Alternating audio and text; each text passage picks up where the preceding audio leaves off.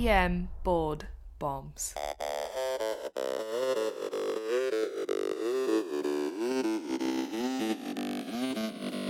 Welcome back to another EM Board Bombs episode. We are again live at ACEP 22. Look at all the time we've had to record podcasts. I am joined today by one of our team members, Marlena. Thank you again for being with us today, the parasite expert. I'm very happy to join you and talk about all these disgusting topics.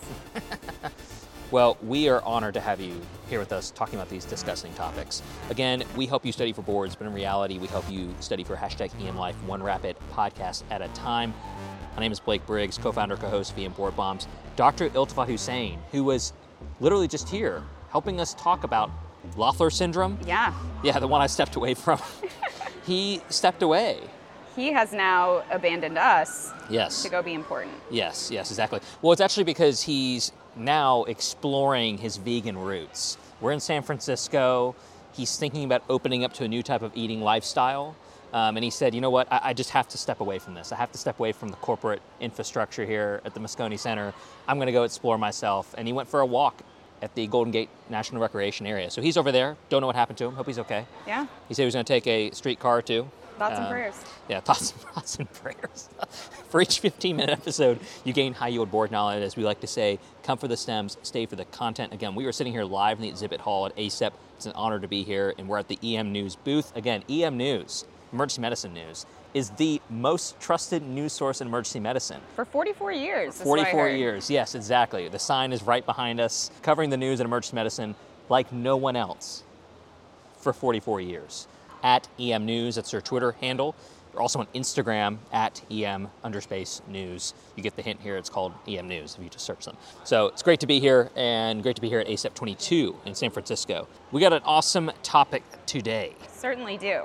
But first, as usual, we have to plug our premium podcast, EM Rapid Bombs, which Marlena listens to. If you enjoy EM Board Bombs, want a TikTok version of our podcast, that's what our Rapid Bombs podcast is. We prepare you for boards in clinical practice. Don't waste your time studying just for boards. You can do both at the same time. We have over 280 podcast episodes and counting on EM Rapid Bombs. Each episode is just 2 to 4 minutes where we drop high-yield bombs in question-and-answer format. It gets seared into your memory. You'll never forget it. You're going to wake up at night in a cold sweat thinking, Loeffler syndrome. On average, we drop 3 to 4 episodes a week. You get a new podcast delivered to your feed almost daily. Don't waste your time studying just for the test with traditional question banks. Optimize your time by listening to our board pearls that will help you with the test, but more importantly with life.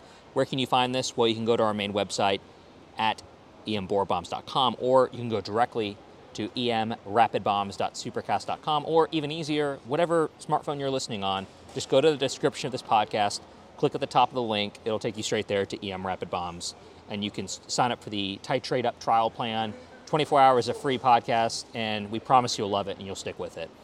All right, let me read this stem here, and again, Marlena, our parasitologist here, resident parasitologist at ACEP 22, is gonna take things away, but you were working in the ED. Late one evening, a mother brings in her 3 children with the complaint of, quote, worms, end quote. You ask more about this, and the mother states she isn't sure, but thought she saw something, quote, crawling in their diapers, quote. You debate asking why the mother is looking so closely at her children's used diapers, but decide not to because there are actually 30 patients in the waiting room, and you have more important things to do as you think through what other tests you have to order and which room is next in your lineup. The mother denies any of her children having fevers, bloody stool, or weight loss. No recent travel out of the country. When you ask if there has been any ingestion of feces, the mother looks at you like you have 5 heads. We've all been there. Yeah. You exit the room with a plan and wishing to be on a beach somewhere. Which of the following is the test of choice to diagnose this condition that's suspected? Choice A, stool culture. Choice B, blood PCR. Choice C, tape test. Choice D, rapid stool antigen. What's the correct answer here, Marlena? The correct answer here is C, the tape test. Cheap and easy. Cheap and easy. Blood PCR we pretty much made up, and we'll get to the other tests here and why they're wrong, but we're talking about more parasites here, specifically pinworms. Enterobius vermicularis. That's a mouthful. Good thing Iltafat's not here. He could not say that. I know, I'm glad you got that out, because Yes. I wasn't sure about Yeah. the first part. All right, let's talk about nematodes. Yeah, so the pinworms, as I'm going to call them for the rest of this episode, Yeah, I like that. are the most common helminthic parasite, which is just another way to say nematode, and I won't use that phrase again either because it's a little nerve-wracking. It's the most common one in developed nations, but it actually has no geographic constraints, so you can find it anywhere. Lovely. And humans are the only natural host. So how do you get it then? So you get it by ingesting the eggs. Hence why you ask the mom if maybe her kids have been eating poop. I know, yeah. Usually you can get it from contact with a colonized person on their hands. That's great. Yeah, but the eggs can also become airborne, be inhaled, and then swallowed. So, just like COVID-19, pinworm eggs is airborne. Yeah, that's what I was thinking. Instead of avoiding shaking hands because of COVID, what if you were like one of those guys that you refuse to shake hands now after listening to this episode, and people were saying, oh, is it because of catching COVID? And you're like, no, it's actually pinworms. And then people would just look at you like, what the? kind of like those people that just walked by us. Yeah, we mentioned pinworms and people just walked past and they walked even faster away from us. So sorry to EM News. They're probably wondering what the heck are these people talking about. Yeah, so I remember learning this really disturbing fact when I was taking a Can't lab wait. animal safety training. We got dinner coming up. Yep, this is appetizing. So something like 90% of doorways actually have pinworm eggs settled into the dust on top of the doorway. That's pretty awful. It's really disgusting. That might change a lot of people's lives after that stat. Yeah, but good luck getting rid of the eggs. They're really hardy. They survive on carpets, curtains, clothes, toys, pretty much any surface in your house. This is just another reason to avoid daycares. Yeah. At all costs. Yeah. Even when you pick your kids up, you should have one of those CDC showers, where they scrub people down or that kind of thing. So, hey, let's talk about the symptoms here. Most people are asymptomatic once they're colonized. But here comes the butt itching. Butt itching. So 5 to 10-year-old kids, it's usually worst at night, and the test question's probably going to mention them presenting at night. They're going to have to. Yeah. In real life, insomnia can be a common complaint, but it'll probably take some more targeted questioning to get your adult patient to admit to the relevant history. That's interesting, yeah. That's interesting that insomnia would be the only complaint. It's one of those kind of like your hands on the doorknob and they say, oh, by the way, I itch my butt at night too. Yeah, by the way, the reason I can't sleep is because I have terrible anal itching. You're like, sorry, what now? Now we got to start over. I'm sorry, sir. Did you say anal pruritus? All right. So how long does the symptoms take after you ingest these eggs? So it actually takes 1 to 2 months for the eggs to reach the anus after ingestion, and you Lovely. don't become symptomatic until that point. And that's because at night, the females that are ready to lay their eggs migrate out of the anal canal. Okay, before you keep going, anybody that is sensitive to this kind of stuff needs to just fast forward about 30 seconds. Yeah. If you feel like 1, you're about to eat, or 2, you want to live your life uncorrupted, then we suggest skipping ahead. But otherwise, go ahead. This is going to be graphic for a few seconds. Yes, pretty graphic. So the egg-laden females migrate out of the anal canal and onto the perianal skin, and that migration of these females is what causes the perianal pruritus. Then they deposit over 10,000 eggs onto the anus. And the eggs mature really quickly in 6 hours and become infective. Lovely. So now that colonized person has pinworm eggs on their hands because they were itching their anus in their sleep, and then they wake up in the morning and share them with everything they touch. And then they work as a waiter. Yeah, and they're making your guacamole. Oh no! Oh no! I was hoping you wouldn't go with my joke and make it worse. It's funny though, because when you mention migration, it sounds like something on National Geographic.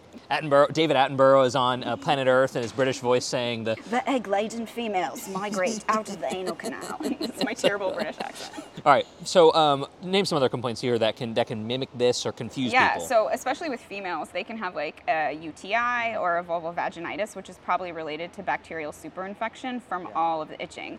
But in other people, rarely, there's some case reports of this, worms can actually block up the appendix and cause appendicitis. That's fascinating. Now that will not be on your test, thank God. We're all in trouble if that's on our boards. Yeah. Or at least I've already taken them. You're in trouble.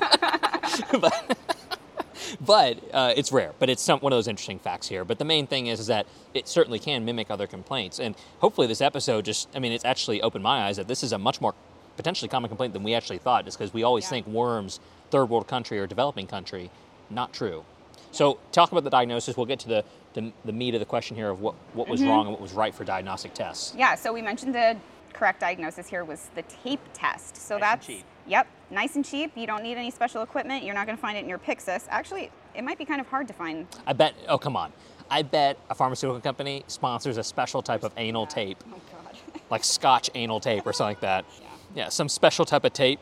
And then, like, of course, Jayco came downstairs and said, whoa, listen, you can't be using Scotch tape on this. You have to be using this special Omnicell tape. Yeah, we don't want people taking this home with them. We have to make sure they're drawn out of the Omnicell. Anyway, Also needs to cost more. so how do you do it? What do you do? So you put some transparent tape over the anus, and you want to tell, you can do this in the ED, or you can tell parents to do it in the morning. If you do, though, make sure and tell them to do it before their kid has bathed, obviously. And then you'll be able to see the eggs picked up on the tape. So it's like a little lint roller, but it picks up anal worms instead of dog hair. The worms themselves will look about 1 centimeter long. They're small, but they are visible to the naked eye. And they're going to be a white, pale yellow, and sometimes you can see the eggs too, which are, it says here, 50 microns across. I have no concept of what 50 microns is. I couldn't even tell you what 50 microns is. A micron is 1/1000th of a millimeter. That doesn't help me either. Someone the other day at work quoted 1/16th, and I was like, what is 1/16th of anything? I don't know. So mean, they're just really small. They're very small. very small. So what about stool specimens? That was the answer choice, Yeah, choice so A. any kind of stool specimen is not going to be helpful for this diagnosis unless you're just looking to rule out other types of worms. Okay, You won't see anything. Sure. The stool's going to be normal here.